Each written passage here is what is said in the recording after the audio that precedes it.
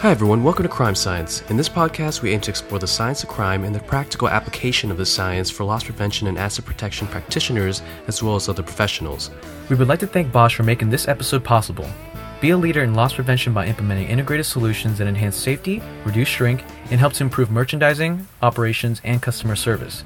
Bosch Integrated Security and Communication Solutions span zones 1 through 4 in the LPRC's zones of influence, while enriching the customer experience and delivering valuable data to help increase retail profitability. Learn more by visiting Bosch online at boschsecurity.com. Welcome, everybody, to another episode of Crime Science, the podcast. This is our latest episode in the weekly series update.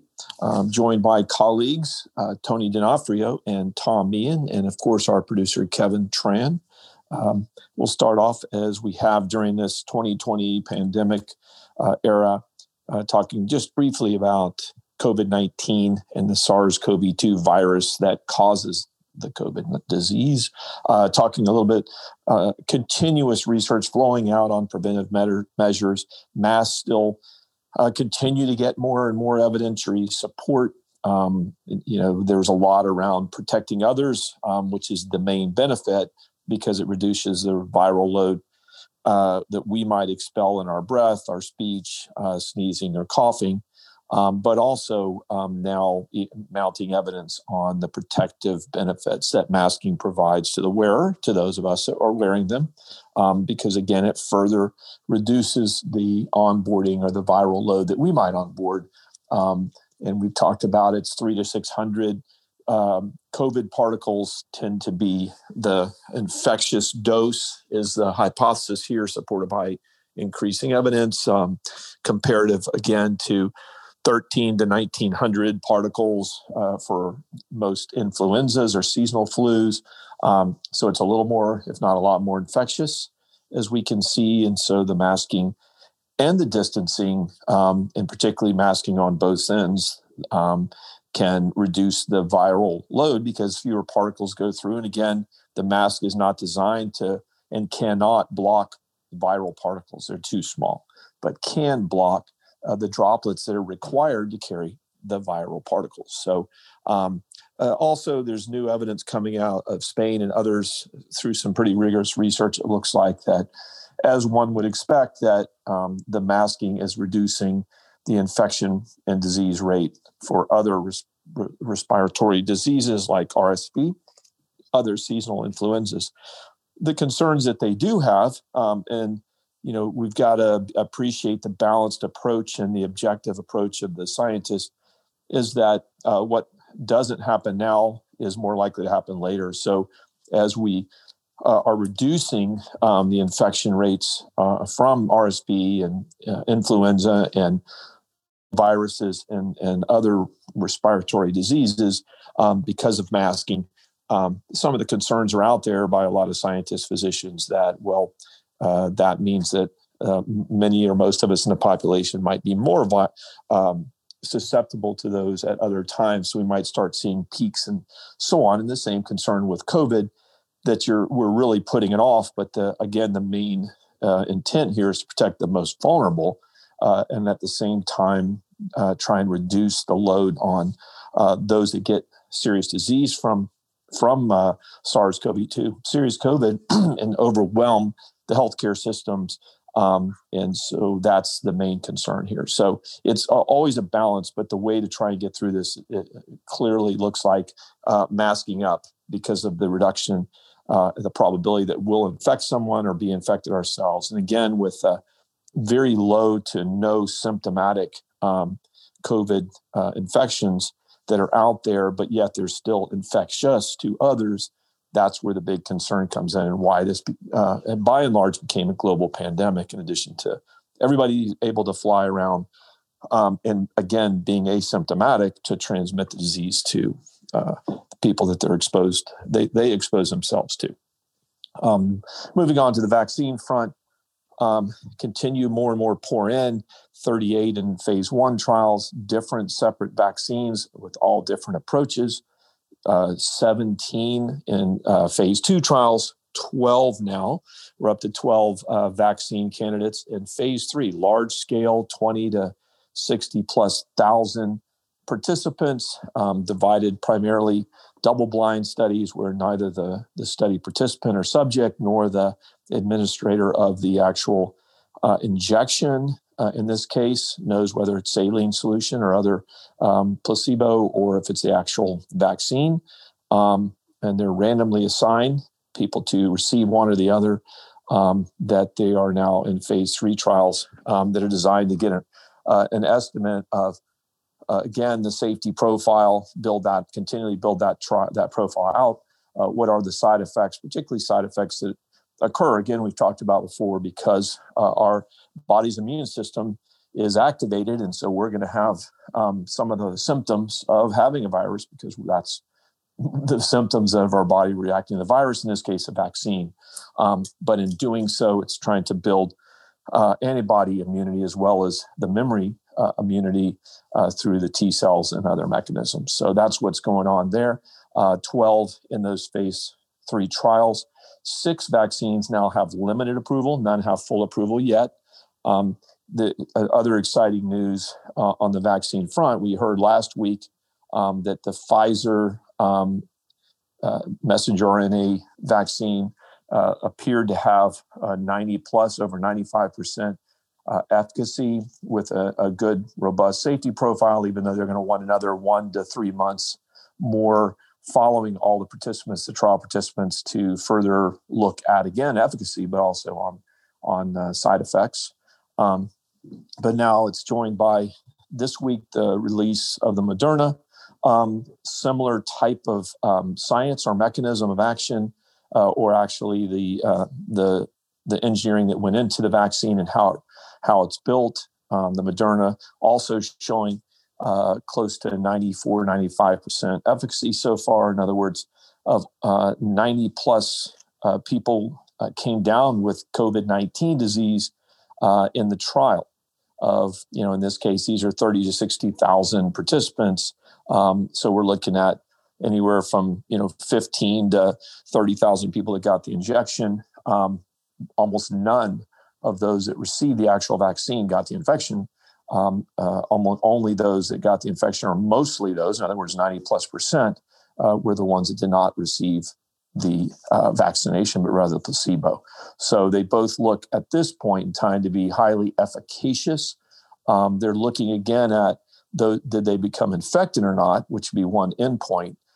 Did the person become infected? The second one, of course, is if they got the disease, that it reduces seriousness of the disease. And at least one, it looks like the Moderna trial, for instance, and it may be the same in the Pfizer, that it does seem to reduce serious disease. And we know that the research shows through the years that the same thing with influenza, the flu vaccines, they may be 40 to 60% efficacious, much less effective than what's looking like is starting to happen with the COVID vaccines, but that they reduce serious disease as well. And so when we're looking at 40 to 60, that's do you get infected or not?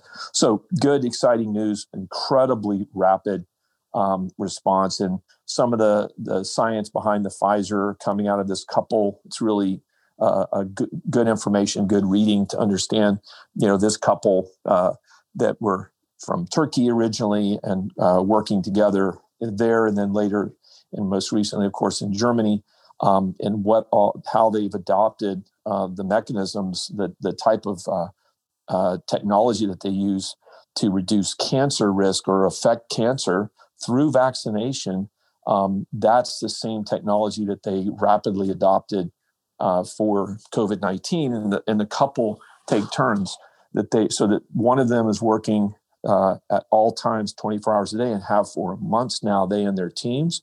So one is always on duty and the other not, to make sure that the science is done right, and that they are communicating with other scientists around the world 24/7.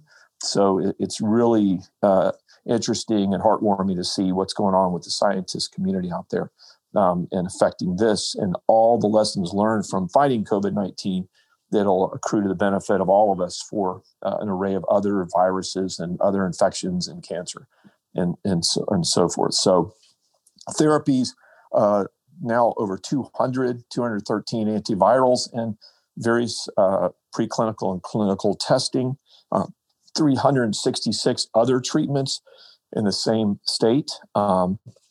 So there is a lot of science going on around COVID-19, and it's starting now to take effect. At the same time, infection rates are going up as people are moving more and more about. We were just talking about before recording what each of us might be doing during Thanksgiving, and it's such a tough thing. It's, we know that humans, we like to get together. We're obviously very communal, and it's very difficult not to do that. So everybody be safe, take care out there. On the LPRC front, what's going on with research and development continues on all fronts.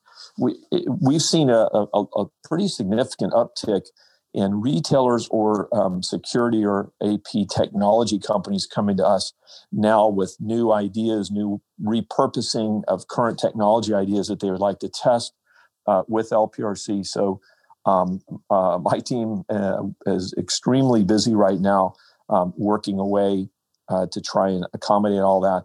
A lot of product protection, but also, of course, infection protection, but convenience and security in the parking lots. And as we know, all these high-risk transactions that come from BOPUS and Boris, buy online, return in store, buy online, pick up in store, buy online and delivery and so forth, all the different types as well as curbside and all the mobile checkout options. So a lot going on in that area. While there seems to mercifully be a lull right now in organized looting, retailers continue to prepare, upgrade, and our team to support them on R&D on different tactics to coordinate with each other, with law enforcement, with the community at large, individuals in the community, and then, of course, using barriers and technologies. So a lot happening there. We had, again, a great session with the International Organization of Black Security Executives. That organization is putting out some of the materials that we use for that 90-minute, hour-and-a-half conference that we did with them. So if you'd like to take advantage of that, please look up IOBSE online or on Twitter or Facebook and reach out to that stellar group. We really enjoyed working with them. We're putting more things into our lab. We're working now actually this week, tomorrow to be exact, on Wednesday. We'll be installing a couple of really cutting edge robotic solutions. We've already talked a lot about some of the other artificial intelligence, particularly computer vision we've been working on, but as we're now gearing up in some deep planning on NLP or natural language processing to work with that. We're having bi-weekly calls just initiating. In fact, today is the next one with a team from NVIDIA that are absolute experts in data set collection, annotating data sets, as well as then training models and then using those to inference and retrain and improve models.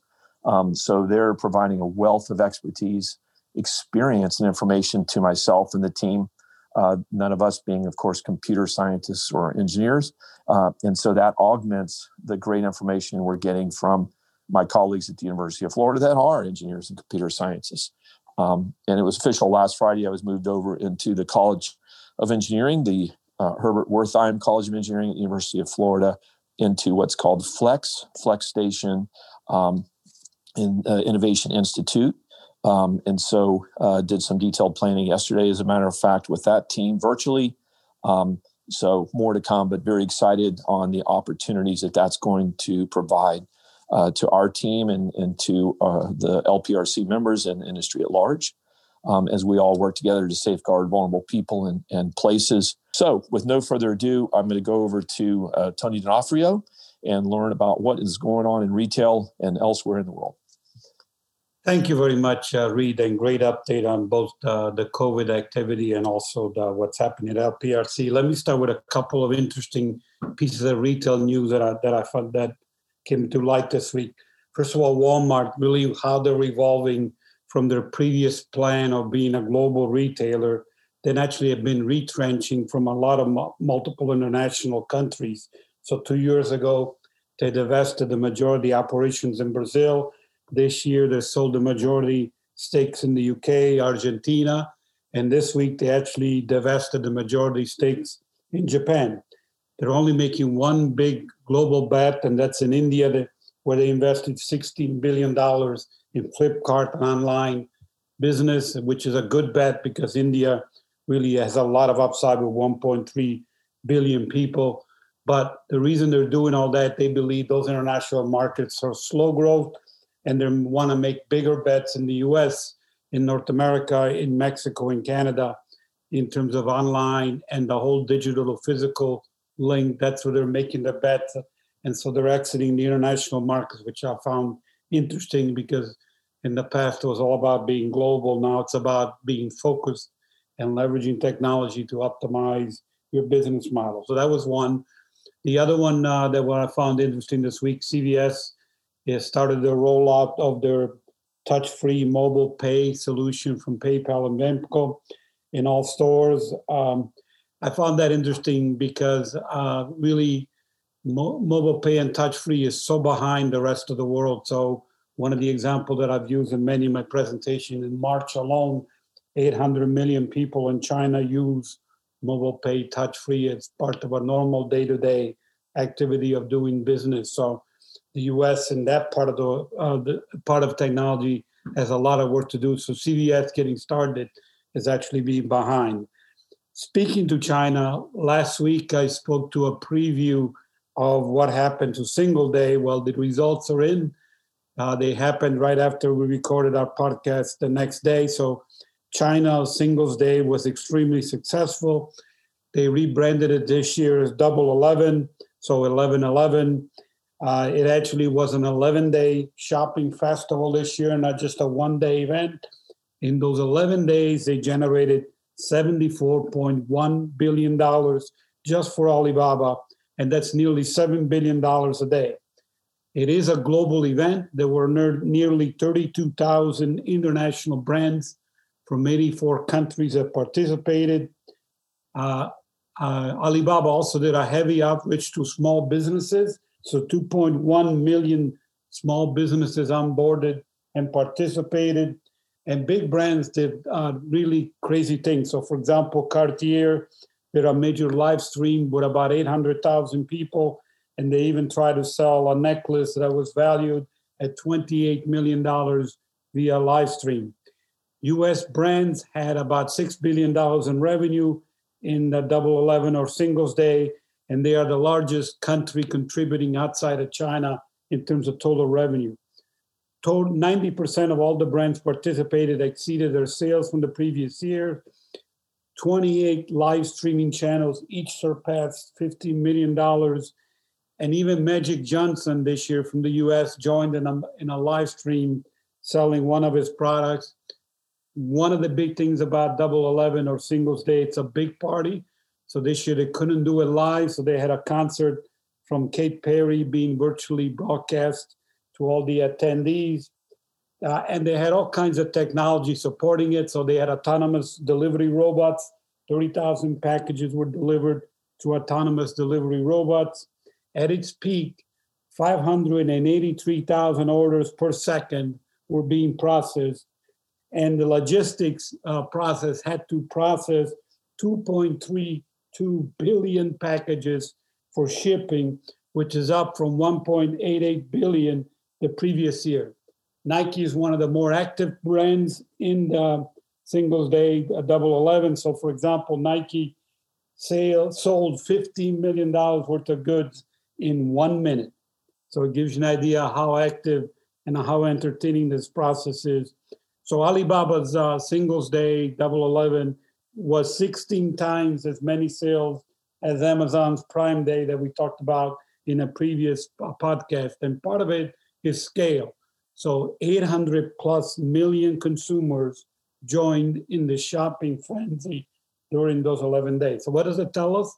Retail is back in China. It's strong, and really it's a good indicator that retail is a vibrant industry and that it will be back in the rest of the world. And these shopping festivals are really an area that the rest of the world's got to learn from and grow in terms of these types of activities, in terms of engaging consumers. Also this week, some really interesting data in terms of what is retail innovation in 2020 and what is here to stay from Euromonitor. Absolute growth of online retailing globally from 2019 to 2024 will be $1.5 trillion. 56% of all global retailers are looking to sell to additional digital channels in 2020. 73% of global retailers believe the shift to online sales will be permanent. Going forward, expect more live streaming, which is a good sign because, as I just talked about, Singles Day, greater focus on reducing delivery costs through robots, curbside pickup, and click and collect options. In terms of store space and design, 50% of global customers feel safer in standalone stores in 2020 compared to just 10% who prefer shopping centers, and 35% now want those grab-and-go contactless experience similar to Amazon Go. So that's a trend that's going to continue to increase. And then 45% of global retailers are looking to add perks to loyalty programs in 2020, so how to engage consumers more. And 53% of global retailers are looking to add more online experiences, such as digital events and live streaming, so making shopping more entertaining. So we are headed indeed to a new normal out of all this. And the reason I bring all this stuff up is this is the time to stay engaged with LPRC in terms of how this impacts both the green and the red shopper, and because understanding that and dealing with it is becoming much, much more important going forward. So with that, I'm going to turn over to Tom. Well, thank you, Tony. Thank you, Reed. And this week, just wanted to give a brief update on the FusionNet. I know that we've been talking about it pretty regularly, and I still encourage everybody to get involved in what the FusionNet is that really started out many years ago and evolved into this virtual Special Operations Command Center into what I would say today is really more of a collaboration tool about how information is shared through the members with the law enforcement community. And it centers around major events throughout the U.S. and globally. Obviously, we talked a lot about the election and civil disturbance, but it's also about weather events and any other type of event that could be disruptive. Reed had mentioned that luckily, and I would say it's great news to see that there hasn't been mass civil disruption that was potentially going to occur after elections. There are certainly still some hotbeds or pockets of activity throughout the U.S. I think they're the typical beds of activity where we see protest activity, so I don't want to spend a lot of time on that. One thing that has come up in the last 4 to 5 days is, I don't want to say alarming, I would say interesting, videos and posts from very, very small subsetted groups with either threats of violence or overturning the government. This is not uncommon at all on the internet, but what's interesting is the production value of some of these videos is reminiscent of what Al-Qaeda would do or an anonymous video. Now, we all know today that everybody has a high-definition camera in their pocket as well as a video studio in their pocket. So you have to take that with a grain of salt. That production value in 2020 looks very different than it did even 3 years ago. But these videos talk about overthrowing of the government, anti-police activity, and quite honestly, a lot of violence. They don't talk about looting. They don't talk about things of that nature, but they really talk about, the change in society. And a few of the videos, because I've now seen, I think 4 from the same group, really segment the stark differences and similarities to the country in the 60s, and where the movement went wrong, if you will. So stay tuned for more on that. One of the things that I would say is the LPRC will be monitoring and using the FusionNet appropriately. Again, I'm not calling it alarming because these are super small, unvalidated type videos, but they're definitely propaganda in some nature. I was able to tie one to a European group that is actually pretty substantial in Europe, but mostly non-violent and more of a protest or anti-government type scenario. So that would be interesting to see if that segment comes over to the U.S. It's predominantly found throughout the Netherlands and France.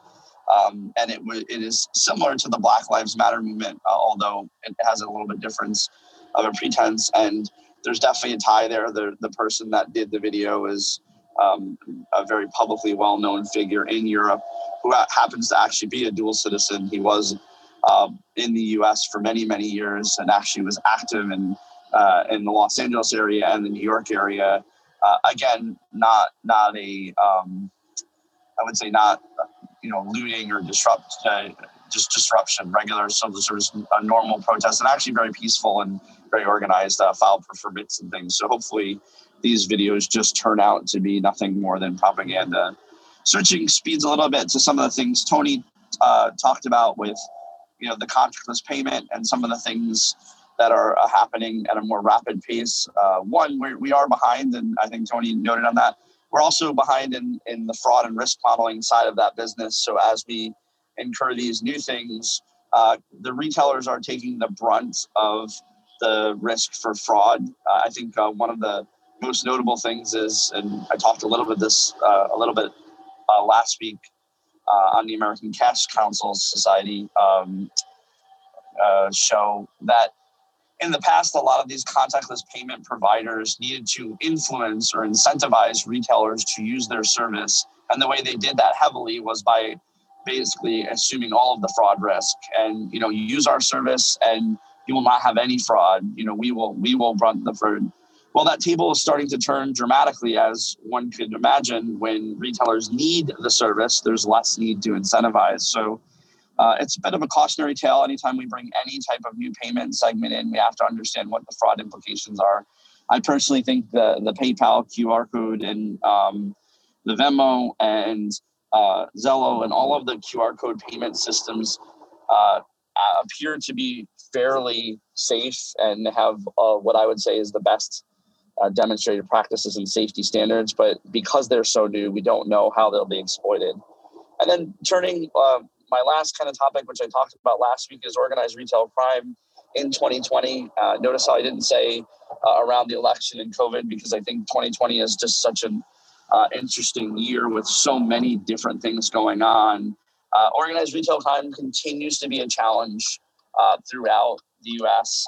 There are, I think, similar pockets of areas around major metropolitan cities that we always see. But as we continue to institute mask wearing, as one would imagine, when you can't make an apprehension, the police are less likely to make an arrest, and you have a masked individual. What was already an extremely difficult case becomes even more challenging. Retailers are heavily turning to technology and computer vision to use technologies like LPR for license plate recognition. And also I would say that it isn't a direct correlation with everything that's going on. Facial recognition continues to be controversial, but the algorithms continue to improve with mask wearing. While it certainly is not a perfect science, the use of cell phones have really helped dramatically improve algorithms to identify with masks.